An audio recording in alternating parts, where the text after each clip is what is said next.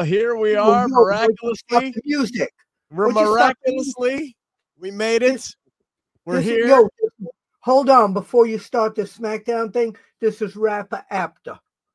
Okay, I'm going to give you something right now. Yo, I'm dreaming of a white Christmas, just like the one I used to know, like where the freaking treetops glisten. And all right, you got that? All right, Merry Christmas. Happy holidays, everyone. Hey, gang, it's me. I was gonna say we're a few minutes late, and you wouldn't have believed me if I told you, but this man was rapping Barry Manilow, which is why we were a couple minutes late. I know the whole Manilow catalog. I can not only rap it, just give me a Manilow. Give me a. Last night I waved goodbye. Now it seems years. I know every song he's ever done. SP3 is a big Barry Manilow guy. Oh, I can tell, right? I can. Barry White. No, Barry Manilow. Who? He is Manilow. white. Manilow was his middle name. Don't worry. It was Barry Manilow White. That's what it was. Right. How you doing, guys? Is this our final live show of the year? Yes, I do believe it is. I don't even know what they're doing for SmackDown next week, honestly, to be completely honest. I think it's a highlight show. Probably just a highlight show. There's no reason for us to be here. This show's going completely off. This is like an all-time record for the show just going completely off the rails, and that's saying something because usually we host it with Dutch Mantel. Why don't we start here? What's up, guys? How's it going? It's Friday, December 22nd. Merry Christmas to all those who celebrate. It's hope you have a great, safe holiday weekend. That's it.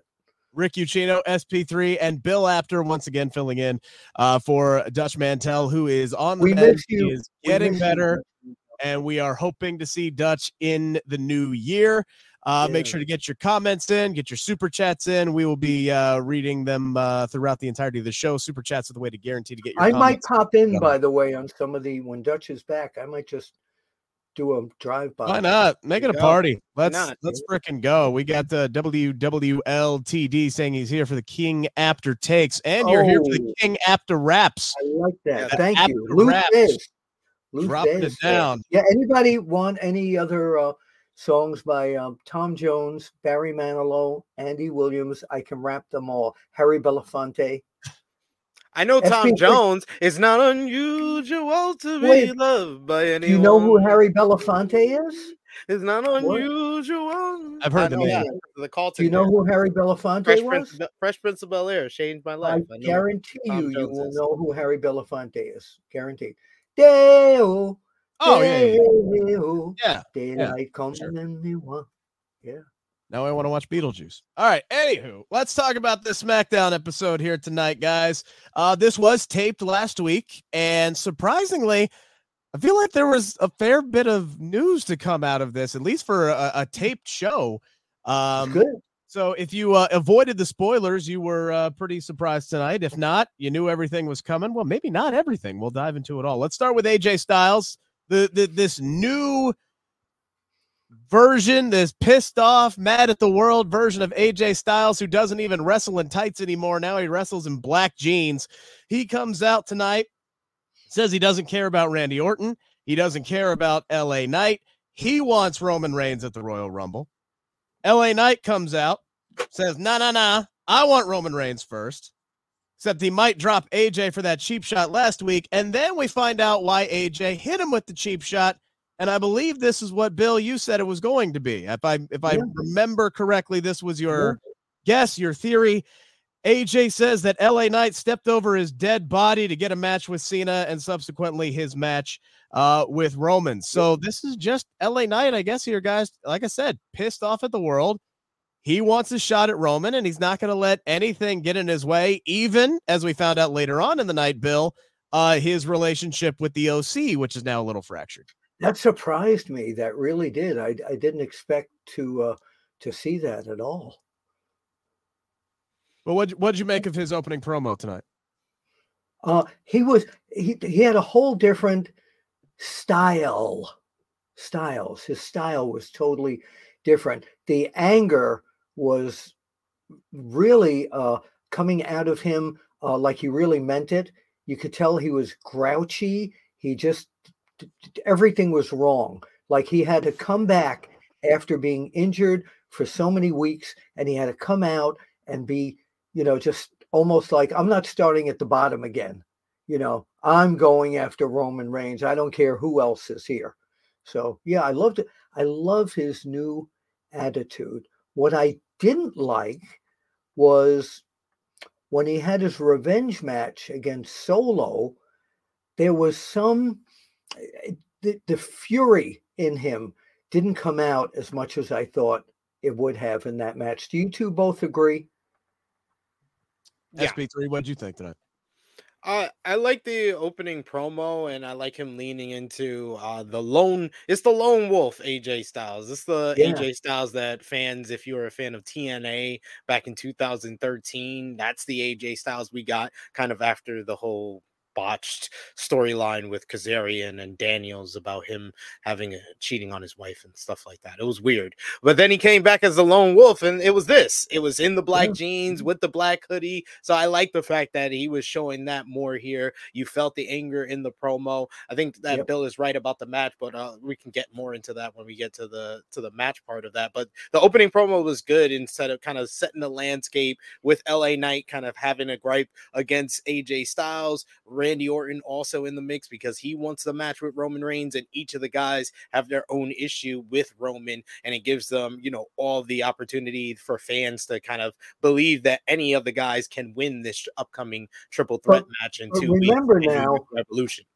The fans, when they heard his music, the fans were very pro AJ Styles. They couldn't wait to see him.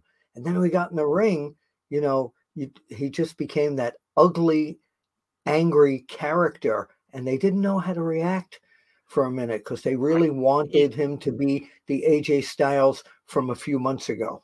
I can't really tell if the fans wanted to see him or not on this show because it was a lot of canned noise on this show. So not as bad as some of the other weeks. Some of the other weeks, it was really bad. As soon as the show started, it was like they pressed the button. It was like. It was one of those cheers. It wasn't like, oh, the fans really want to see. No, it was like you kind of had to expect that this was, and I expected that. The crowd was going to be down naturally because they're taping an entire episode of SmackDown after an entire episode of SmackDown like last week. So you had to imagine it was by the time the show ended, it was past midnight. They sweeten it every week. They don't do it on Raw. Why do they do it on SmackDown? I think they do. They do it on Raw. They lower Dom's mic all the time on Raw. Yeah, but they don't have the that fake crowd noise on Raw like they do on SmackDown. It's not as noticeable if they do. Not as noticeable, but after 15 years in radio, I can pinpoint when something doesn't sound natural. Trust me. We should do that here. What? Just pipe in crowd noise? Crowd noise for the debut episode in January. No. See, people want to come here and get stuff that they like, not piped in. Oh, that's not piped nice. In crowd noise. Come on. We get Randy Orton, who comes down to the ring tonight. He's got his beef. They all say, hey, we want Roman. I want Roman. I want Roman. I want Roman. And hey, here's Nick Aldis with the solution. SP3 already brought it up.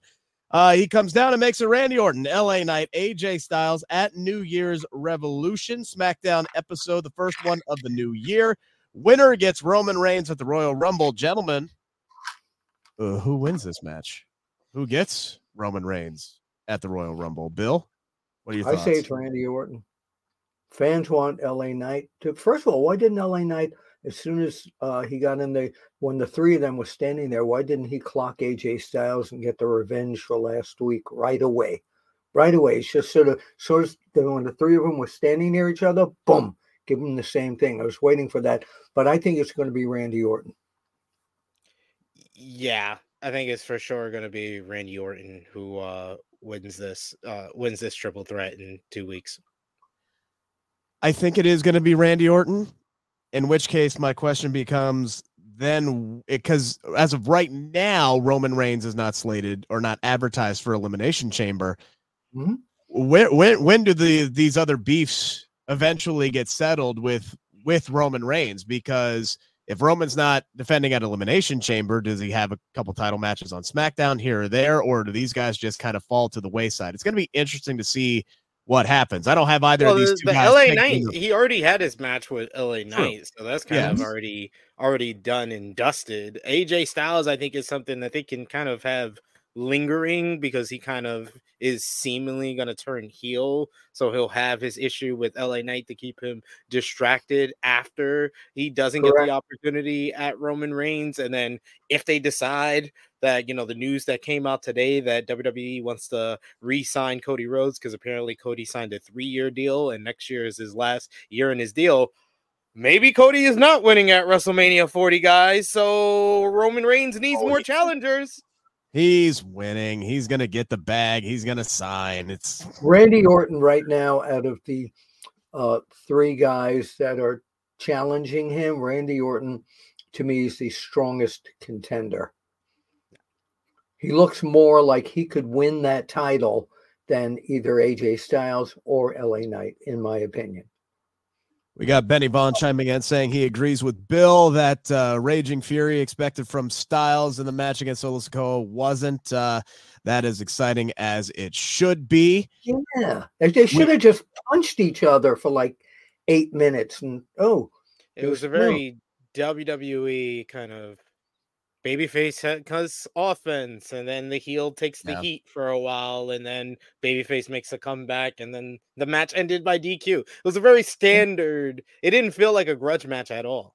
Yeah. Ozzy wants the Carlton dance there. SP3. Can you do the already Carlton? did it. Why would I do it again?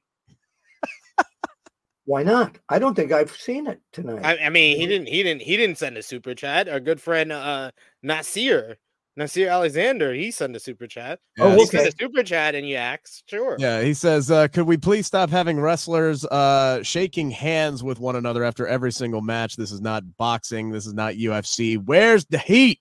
He says, I like that the Butch, oh God, his name, Dragon Lee. I was going to say Ultimate Dragon. That Dragon Lee and Butch, I appreciated that it was kind of like Ring of Honor style. And I know we'll get to that match, but I thought that was a good touch. Yeah, and I think you had it with K. Maybe they did too many of them on the show tonight because you had KO and Carmelo show each other love after their match tonight as well. We move on to the Holiday Havoc tag team match. It was Bianca, Shotzi, Michin, and Zelina against Damage Control. We had a little bit of everything in this one. We had Kyrie doing her best Raiden impression on poor Shotzi's dome piece with a trash can lid. We had Zelina eating some 4-week-old pumpkin pie. And praise Jesus, we had Isla Dawn and Alba Fire returning on this show. Thank God. I cannot tell you how long I've been waiting to see them back on this. When was the last time we saw them? When they lost to freaking Ronda Rousey and Shayna Baszler? Is that the last time we actually physically saw them on SmackDown? That's the last time they wrestled a match. We've seen vignettes, but I mean, physically on SmackDown, except maybe watching a TV screen backstage out in front of the crowd for the first time in months. That made me a very, very happy guy. The ending of this match saw Bayley eating a KOD. Io takes out Bianca. And then, surprisingly, Michin puts Io through a table. The Kabuki Warriors were taken out of the equation, by the way, by Isla and Alba. That's important to mention there. And Michin pins the champ to win this match. That was a surprising finish, SP3. I was not expecting that. I mean, it was good to set up a new challenger and someone that's fresh, like in Meacham, and especially if they were going to do the championship matchup in 2 weeks at New Year's Revolution. It's a quick way to heat somebody up. It's just, I mean, Damage Control, man. These start-stops with Damage Control is kind of annoying at this. It's just like, break them up already. That's where I'm at. Like, I'm just like, break them up already because y'all can't even give them 2 weeks with them winning matches. They couldn't just win this one. And then Isla Dawn and Alba Fire, I'm great that they're back on TV, but I was very confused. I was like, now you're baby faces? Why are you attacking? Because they said they were going after the tag team titles. Shouldn't you attack the champions? Though, like, if that's the reason why you attack them, you should probably attack the champions and not the girls that are going after the I mean, you're gonna need some extra mental gymnastics to explain that one. But SP3, they're crazy. That's the thing about crazy women. They're crazy, SP3. They just do things. Go ahead, Bill. What were your thoughts on this? No, I was saying it's a confusing night in the SmackDown women's division. Indeed. That's what Gordon Soley would have said. I mean, there wasn't really a whole lot to it. There wasn't a whole lot of story advancement, which makes me like, because again, this was all filmed last week. So I'm sitting here and I'm going, okay, how much of this was just, well, Charlotte's out. Let's take some time to figure out what we're going to do. Because that I'm telling you, she was a key cog in what they were doing in building this story. And now she is out for the next 9 months, if not more, because several outlets reported she tore everything in her knee, unfortunately, ACL, MCL, and the meniscus. So 9 months is optimistic on WWE's end. This ain't that thing where they go, oh, they're out for 9 months, and then they show up 4 months later because they're superhuman. This ain't that, unfortunately. No, they just threw the girls in there for an entertaining match for TV and for the fans. There was no real storyline, like you said, to move forward with. It was just, oh my God, look at this. So it was one of those things. Yeah. Hey, Bailey and Io, go out there and dance with a table for a little bit. Have a good time. We'll eat some time up on this, and we'll take a holiday, figure out what we're going to do now that Charlotte's not here, and then we'll reconvene in January. Sound good? Sound good. I do like the fact that Michin got this win. I feel like her first, honestly, big any kind of win whatsoever since they brought her back over a year ago. At this point, she has been just chilling in just purgatory, just creative purgatory. They took her off TV when AJ Styles got hurt. They took her off TV when AJ Styles was kayfabe hurt, and now they bring her back, and they bring AJ back, and AJ's like, get the hell away from me. I don't want none of this. I'm just like, what are we doing? What are we doing? Hug me. Right. She's like, I'm so glad you're back. And he's like, bitch, get off. But yeah, So my weekly question is, are they going to now need to hopefully bring the maybe ready Jade Cargill into the SmackDown mix of the women's division now, because Charlotte's gone and now they've got to come up with some new ideas, so they've got to bring some new people in. So maybe this will be the entree to bring her in after the Rumble or whatever happens with the Rumble. Potentially there's a couple of big free agents out there they could sign and bring in, and I'm not just talking about Mercedes, I'm talking about Julia as well. So there's some options out there, and WWE is opening up the checkbooks, ladies and gentlemen. They signed Bailey to a contract extension. They signed Charlotte to a big contract extension. They are about to give Cody Rhodes a big bag to keep him around. You got guys like people like Seth Rollins and Becky Lynch, whose contracts are up next year.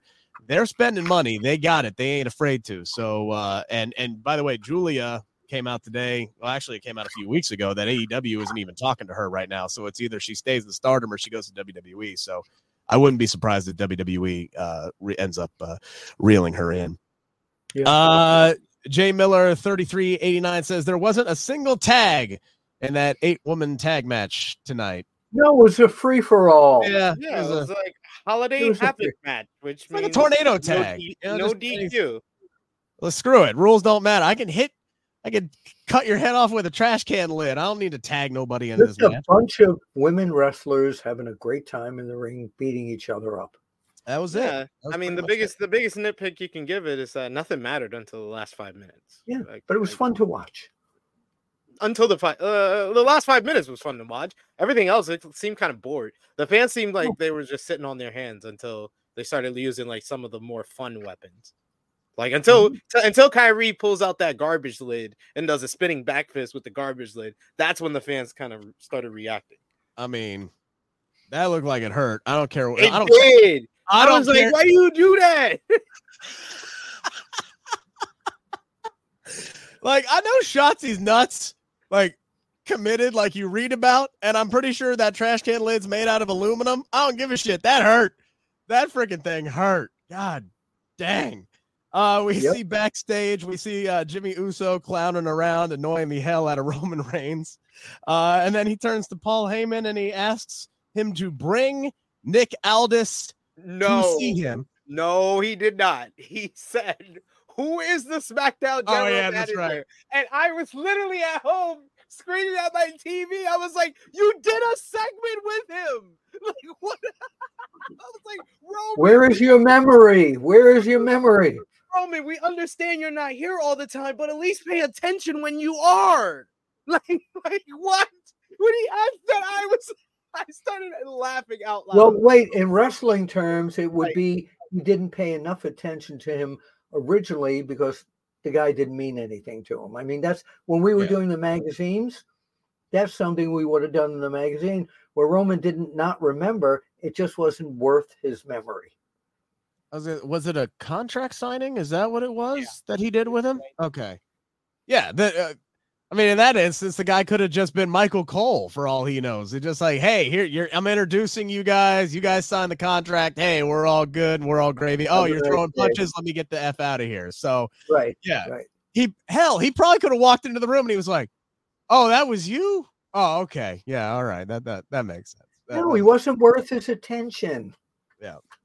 I'll say this much though, because we got a match after that. We'll come back to the match, but when Nick Aldis showed up in Roman Reigns' locker room, this was my favorite interaction of the entire night. It was very good. This was like Salvatore Maroni meeting Harvey Dent. That's what this was to me. That is a deep cut Batman reference, by the way, for those of you. I was going to say, if you don't know what that is, you need to explain that. Yes, that is a deep cut Batman reference. All right. That is mob boss meets the new law. And it's like, okay, who is the actual man in charge here? And you could see Roman Reigns just visibly pissed off at the end of this confrontation. Especially after Nick Aldis dropped that line of, I watched him do to John Cena that even you couldn't do. Mm-hmm. Roman Reigns was so pissed that Nick isn't going to fold as easily as Adam Pearce did. Yeah. And he knows that his job on SmackDown to be this monster manipulator just got a lot harder. There was a lot to like about this, Bill. Yeah. They were sitting on opposite. He had asked Paul Heyman, Roman asked Paul Heyman to leave the room, and you wondered what that was all about. And then Aldis just sits down, and Roman kept sitting forward with everything Aldis was going in like, what? I run this. This is my show. And he was put in his place, and you don't see that happen to Roman Reigns a lot. Yeah. Are you the guy that booked that three-way? Are you the guy that set up Solo and AJ Styles? And it was like, you can't do that without asking me. Well, who's the boss, brother? Yeah, I don't. He's just like, those are great ideas, buttering them up, right? Those were great ideas. The only thing you should have done, though, is run them by me first. Run them by me first. That's all you had to do. The only thing that I didn't like about this segment, SP3, was after he told Paul Heyman to leave us, he looks at Nick and he goes, how'd you know I wasn't talking to you? And I'm like, bitch, you literally just sent for him. Why would you send for him just to send him away again? That doesn't make any sense. That would be something that Roman Reigns does. So I guess you're right. I like that line. I did. I was totally fine with that line. I have no complaints about this segment. I thought that both guys played their roles perfectly. Roman Reigns just comes off like the biggest villain that they could possibly be, and he tries to gaslight everybody. And Nick Aldis was ungaslightable here. He was dodging all the usual Roman Reigns manipulation tactics, and it was just perfect the way he came off here. And he came off like a real authority figure, like a William Regal-esque authority figure.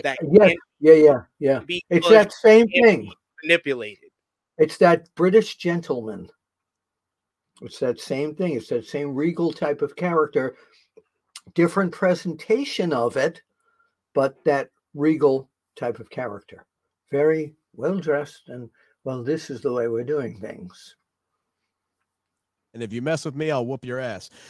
We had, prior to this segment, we had Dragon Lee successfully retaining the North American Championship. North American Championship against Butch in this one. really nice ending here where Dragon Lee counters the bitter end into a destroyer, puts him away for the 1-2-3. I thought this was another really good match between these two. Another great showing for Dragon Lee tonight. What was your guys' impressions, Bill? I thought it was great. Loved it. I love those kind of matches. It was no dead spots. It was boom, move for move, counter versus counter here.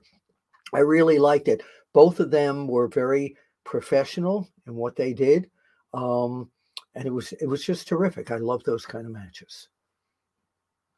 Super fun matchup, especially like the last like 5 minutes when they really started like turning up the pace, doing a lot of like cool sequences, breathtaking counters. Like you said, the destroyer out of the bitter end. You had a great counter and sequence right before that. That was really cool. And then finishing them off with the Operation Dragon. I thought that Butch took that better than most people have lately. And I like the fact that commentary mentioned that Butch is going through an identity crisis, which gave everyone some hope that we might be getting the Pete Dunne name change that was talked about in like January. We heard that in January, and it's now December, and he's still. And the handshake brings you to that possibility. We are getting Pete Dunne in 2020. The handshake brings you to that. Maybe he's going to be a fan favorite.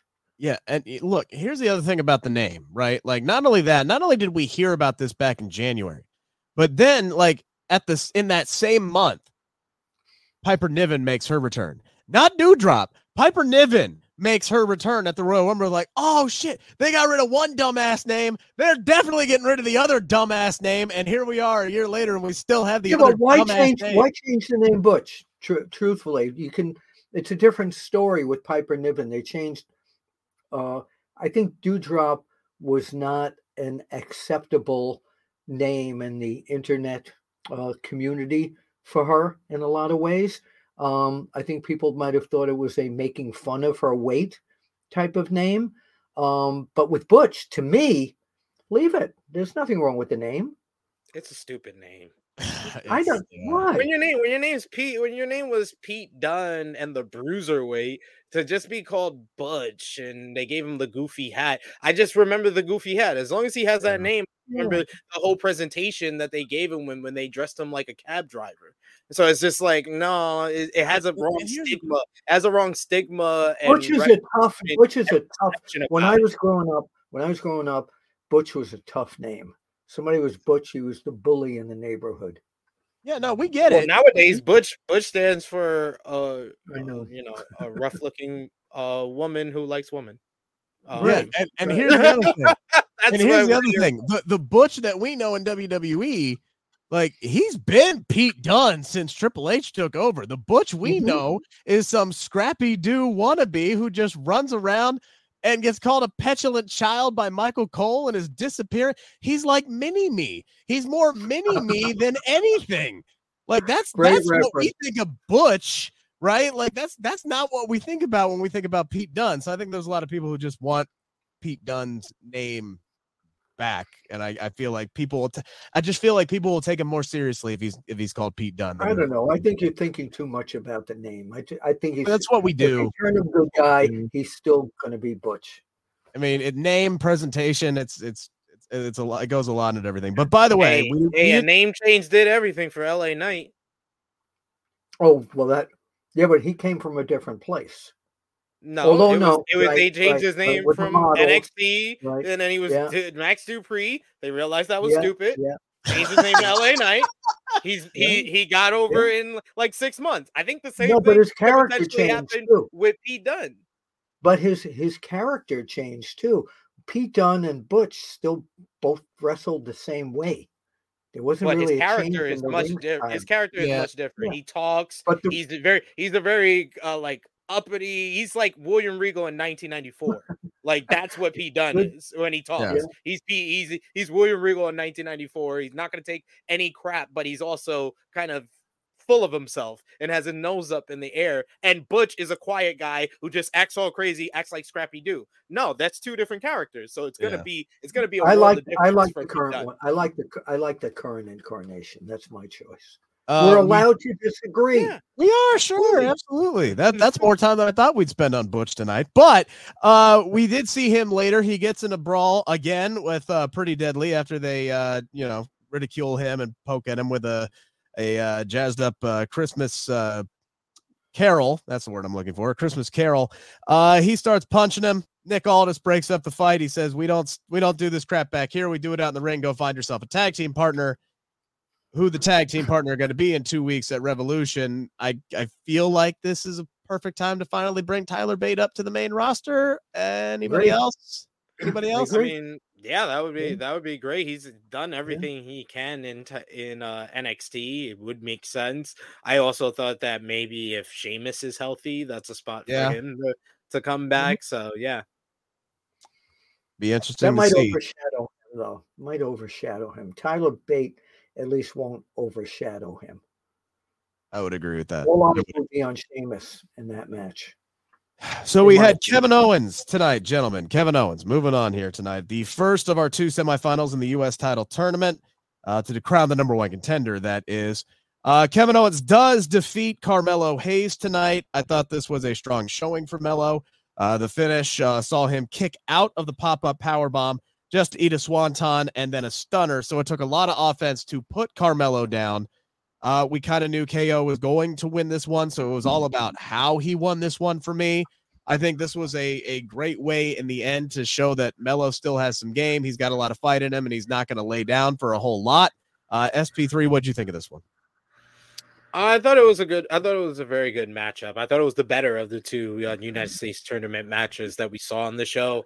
It was a nice little kind of babyface versus babyface matchup, but Owens playing more of the heel to kind of Carmelo playing more of an underdog, smaller babyface, very athletic, kind of keeping up the pace of the matchup. And I like the kind of last 5 minutes of the match, which was very similar to the Dragon Lee Pete Dunne matchup, where they were doing reversals, nice sequences towards the end of the matchup, and it just came down to one big reversal or counter at the end, and then he just puts him away with the stunner. So I like the way that finished. And I like the form of respect between KO and Carmelo, because it showed that Carmelo earned his respect in the matchup. So it put him over in defeat. But does it weaken Carmelo's standing on the main roster by having a loss like that? What do you think? Because sometimes he already had a loss. Yeah, but so this is another loss. That's what I'm trying to say. This one is much better than the last one when he was NXT champion and he lost to the bum who kept losing to Seth Rollins. Yeah. Like he lost to some guy just to heat him up to lose to Seth again. Yeah. In that this is a United States tournament matchup, and he's losing to somebody who's gonna get another big win before he versus Logan Paul at Royal Rumble. So I feel like this is how you look strong in a loss compared to the last time where they didn't do that when he went against Finn Balor earlier this year. But I'm just hoping that they're not taking his real estate down a little bit. So I don't think all losses are created equal, kind of like what SP3 was saying. And, you know, I saw somebody, I can't remember who it was. I believe they were with Wrestle Purists, who was talking about the tournament they got going on right now in AEW, right? The Continental Classic, and how you have all of these guys who are just competing. You just had John Moxley lose to Jay White, and there was no talk after that match of, oh my God, I can't believe John Moxley did a job or this, that, and the other thing. It was just, these guys are building this up as it is the toughest competition in the world, and it's not who loses, it's all about who wins. Like, you can build up everybody in that situation, and like, we don't have to look at every situation like, oh man, he lost, he's a bum, he's got to go to the back of the line kind of a situation. I think this is just, Carmelo is still a young, talented up-and-comer who wasn't ready to beat KO tonight, but still put up a hell of a fight because it was tough competition on SmackDown. I think that's a better way to look at it. The perfect example from the Continental Classic is Mark Briscoe.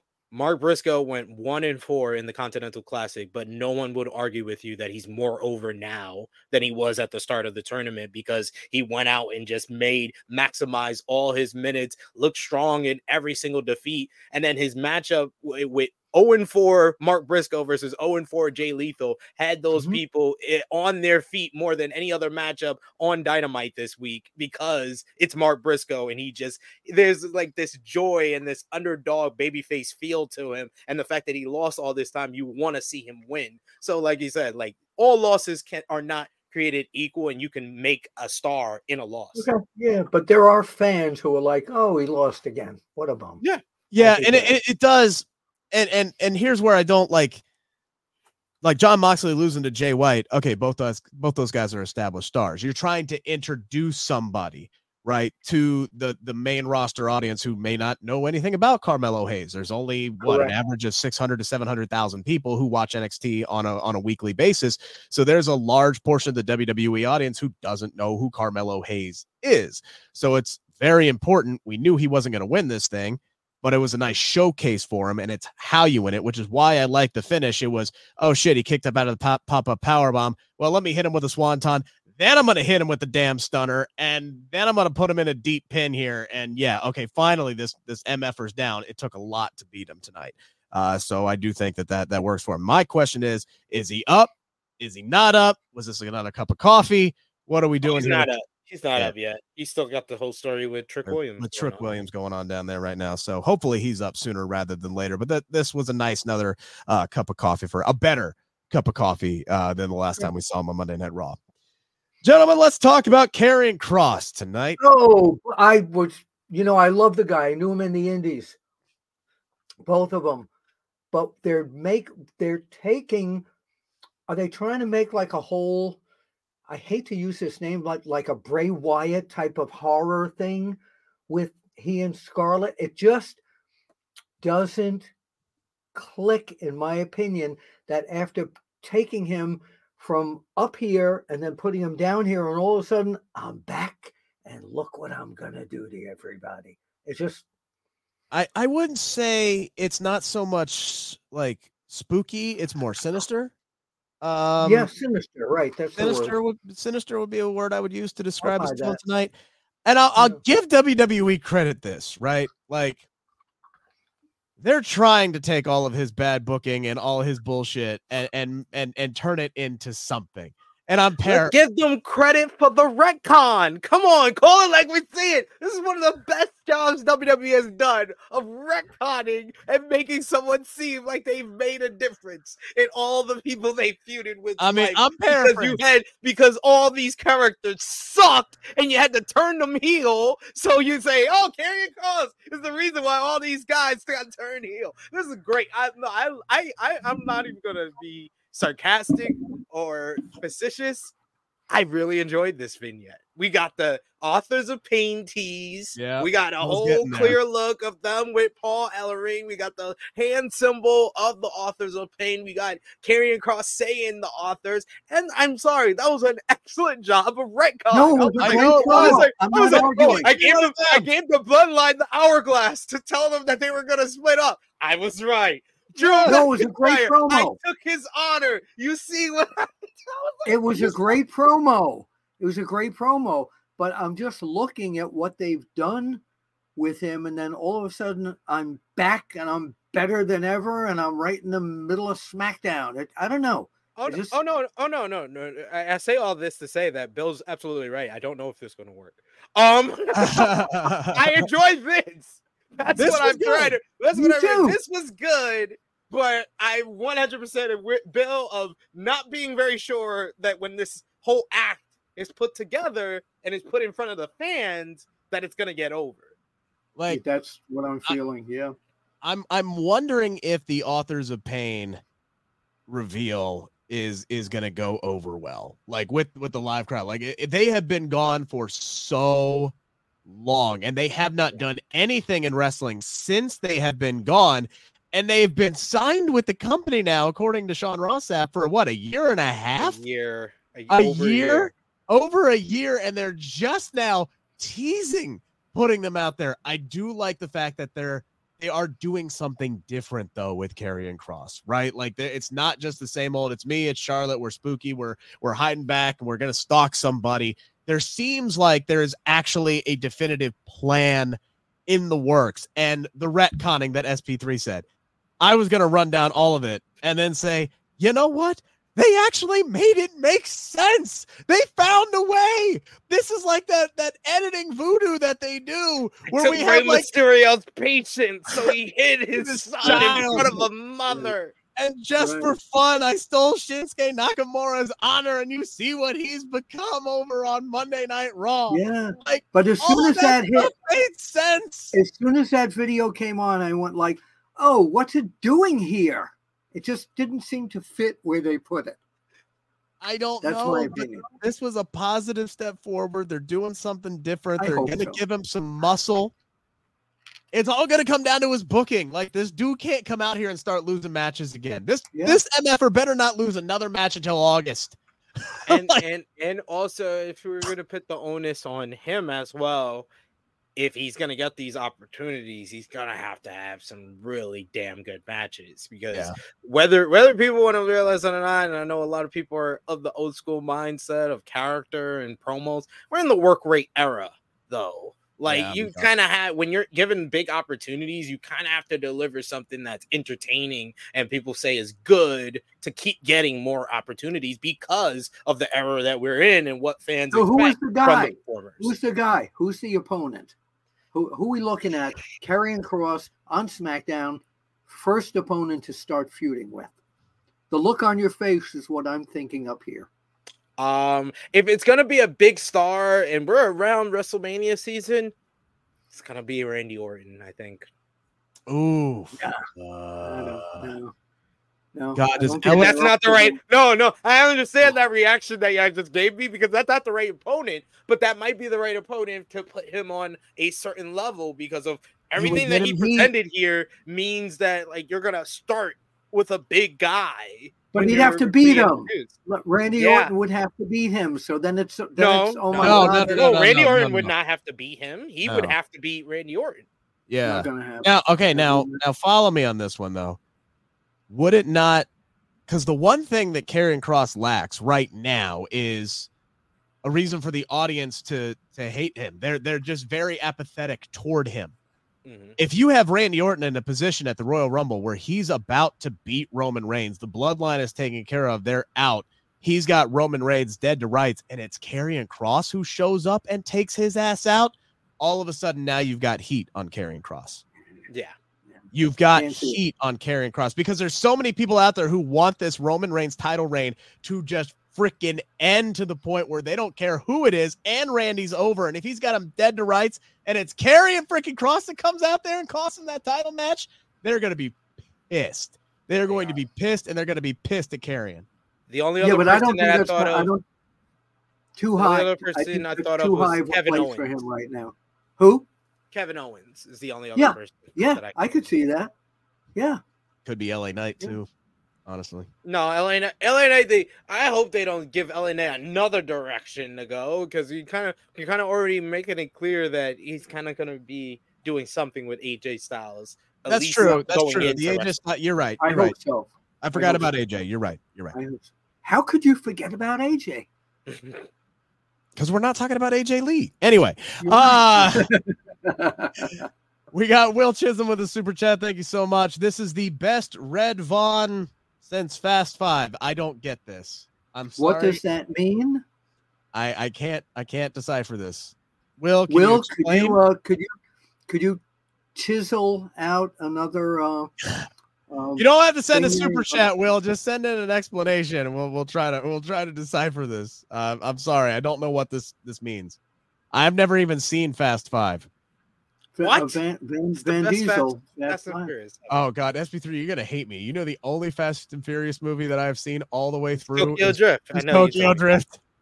You told me that. That's what? That's a sad state.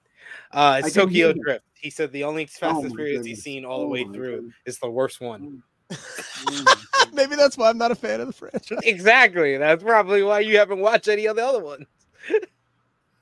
All right, back to our show here, all right, back to work. Back to work. Quit distracting me, folks, with your Fast Five references. We have Santos Escobar, who defeats Bobby Lashley tonight. The story of this is the reemergence of Angel Garza and Humberto Carrillo. They attack the Street Profits on the outside. They're wearing masks. Santos is able to.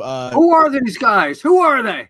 Yeah, we kind of knew who they were going to be the second that they showed up. But they attack the Street Profits. Bobby Lashley, dumb babyface syndrome, decides to turn around, and he's pointing, and he's like, I'm going to whoop your ass. I'm going to whoop your ass. And then he gets hit from behind, and he falls down, and he gets up, and then Santos gives him the schoolboy. They probably should have just audibled into a small package or something at that point. But regardless, it looked a little clunky. They got the job done. He pulls the tights. He rolls Bobby's big ass up. He pins him for 1, 2, 3 to move on. They start backing up the ramp. Boys take off the mask. It's Garza. It's Humberto. And I'm a very happy man. I don't like this match is what it is. It's what it is. All right. To quote the Irishman.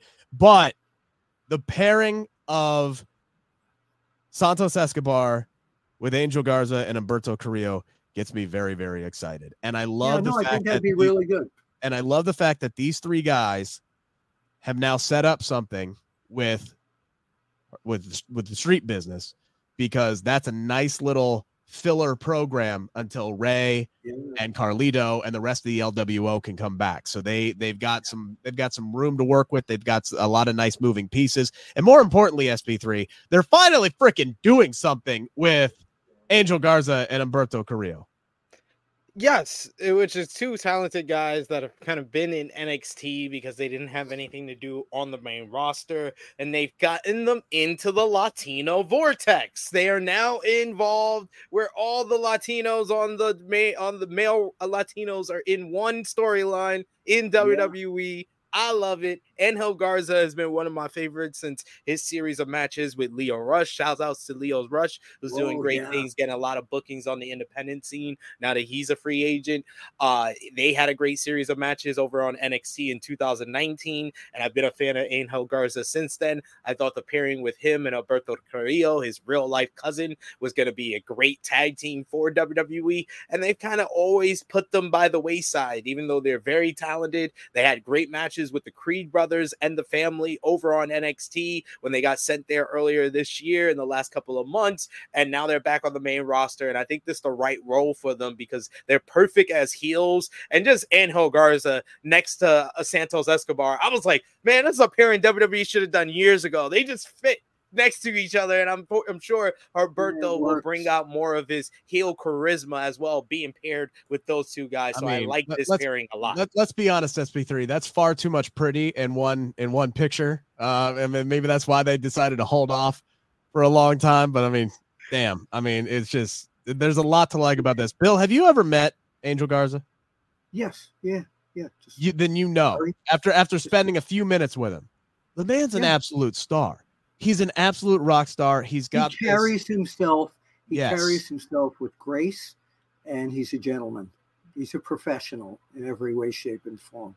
He oozes charisma. Like, this is a guy that just leaps off the page as somebody who should have been competing for WWE championships by now. Like, the guy has got a lot of what WWE looks for. I never understood why they parked him on the sidelines. But what do you think about this pairing with Santos Escobar and now that he's got this new trio behind him? Yeah, absolutely terrific. There's nothing negative at all. It can only go up. Yeah, I couldn't have said it any better myself. Lucha libre, amigo. There's a lot. Hola.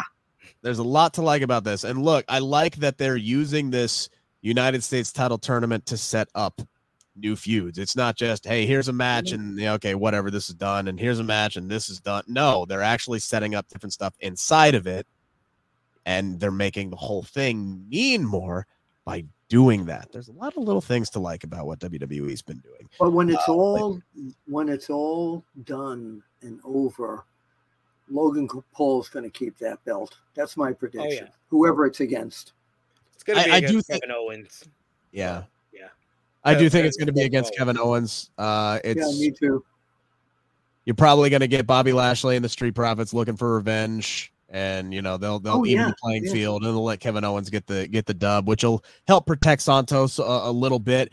Probably get those 6 guys involved in the Royal Rumble in some way, shape, or form. Maybe they'll do a tag team match. I'm not sure. Make more sense to hold that off until like Elimination Chamber or something. But it's going to be a nice space filler. Again, said it before. I just want to see the Street Profits already out of that the suits and ties and being part of Bobby Lashley's, like at the boxing guys, they come into the ring with a suit and ties and they're following the champion. They need to get back in the ring, back into action again. One thing I do like about this is now you're adding Angel and Umberto. You're bringing back the Authors of Pain. Like, they're really starting to load up we saw them load up the tag team division on Monday Night Raw. They're starting to load up the tag team division on Friday Night SmackDown as well. Good. We know Triple H loves his tag team wrestling now, so let's split up those belts there, guys. Let's get this going and split them damn things up because you're going to get to the point where you need them. Our main event saw AJ Styles and Solo Sikoa fight to, surprise, surprise, a DQ. AJ Styles does, about it. Yeah, he hit the phenomenal forearm. Solo rolls out of the ring. Roman Reigns attacks, causes the DQ. We get Randy Orton to come out. He gets his ass whooped. We get LA Knight to come out. They even the playing field. And then this match, this night ends with the 3 baby faces all brawling with one another. I thought the match was okay. I thought the finish was predictable. And then I thought the way to close out the show was fairly predictable as well. I thought the match was, again, that venom that spewed from AJ Styles about this guy that cost him all those months of pain and suffering at home and took his money away, that he wasn't getting paid or anything. And now I'm in the ring with him. And it was a mild fight. Yeah, it seemed like AJ Styles had more venom for LA Knight with that clothesline last week than he did for the guy who actually took him out. Like that's what it really felt like, and that's where I was just like kind of thrown off by everything. And even like you said, the ending was predictable, but it just felt really awkward. It just felt like the show kind of just ended flat. Like it ended like a tape show. Like even if I didn't know it was a tape show, I would be like, well, that felt like a taped ending. That's for sure. Yeah, it didn't even have the WWE. It had that, but it just felt like they just put it there because they didn't know where to end the show. Like like it's like we're tired. Let's get out of here already. Yeah. That's what it was. Like the end of the night, it seemed like everybody was exhausted, and it was like, damn it, we've just done 2 shows. It was that one fan. Midnight. There was that one fan, the little kid in the front row from last week with the blue headphones, and a little kid. I just remember from seeing him the week before there that if people didn't know it was a tape show, they go, boy, he gets the same seat in a different town. Look at this. His parents are taking him all over the place. Those are good parents. Michael brings up a good point. I want to bring this up before we wrap up here. They build up Karrion Kross with this big promo, and then they cut to Lashley beating him. Yes. Yeah. Right. More proof of what I was saying. Build me up. I think it's just proof that Triple H is good with the details, just not all of the details. It's not all him. All through the cracks. You're right. It's not all him. It's not all him. It's not just. We can't just put this all on him. He's sitting there with like Road Dogg and other people, and they're discussing stuff. So we can't just blame it on him. It's what are we going to do with this? And it's a very minor thing. It's a very minor thing. It's like in radio, if like you play like a La Rosa spot, and then after that you play a Pizza Hut spot like back to back, you're going, why would you do that? That makes no damn sense. It's probably what it was. Triple H is probably like, don't do that shit again. SP3, what you got going on True Heel Heat this weekend? I got a lot going on. True Heel Heat. We got the flagship podcast tomorrow, 11:05 a.m. Eastern Time. Myself, Miss Chrissy Love, our final podcast before Christmas. So be having the Christmas spirit, be having our Christmas hats. We got Jeremy Lambert of Fightful joining us to talk about this week in wrestling, including some breaking news that just broke, I think, in the opening minutes of our review here. New Japan Pro Wrestling just announced that their president, Takori Bari, has stepped down, and heard that. Hiroshi Tanahashi is the new president of New Japan Pro Wrestling. So Tanahashi becomes the real life Antonio Inoki. His wish has come true. So we're going to be talking about that, talking about WWE gearing up for a four horsewomen reunion, plus much more. So join us live for that. I had I did an interview with Tanahashi when he was at the 2300 Arena earlier this year in the old ECW Arena. What a funny and charming, nice guy for a guy who's like a killer in the ring. Totally opposite when I interviewed him. But lots of stuff coming up, lots of bookings that I've got in starting up, probably be at the Royal Rumble, then in Chillicothe, Ohio. Got a lot of St. Louis. Wonderful Willie's going to be all over the place. Want to wish all you people who watch us here and when Dutch comes back to very happy holidays. And we'll see you next year, I guess, huh? Yeah. Dang, Chillicothe, you're going to be like 45 minutes away from my ass. Well, what about the rest of your body? That's usually not that far behind. Anyway, okay. I don't have anything really going on. I'm taking it easy toward the end of the year. Have a very come see us at Big Time Wrestling at in Chillicothe. Matt Riddle against RVD is the main event. That's going to be incredibly good. Yeah. Very nice. It's going to be a little cloudy in that arena, I would imagine. All right, guys. No, I'm not going there. It's legal here. It's legal now. It's legal. You can own it. You can possess it. You just can't buy it anywhere. Really weird spot. Give me these are my drugs. Fruit Adventure Tic Tacs. That's all I need. I'm hanging out with RVD and Matt Riddle. Let's go. Right, with the Tic Tacs. All right, everybody have a very happy, safe, Merry You Christmas. Too. See you at the Matthews. All right. And go Bengals. See you guys. Puff, puff, pass. Go Eagles.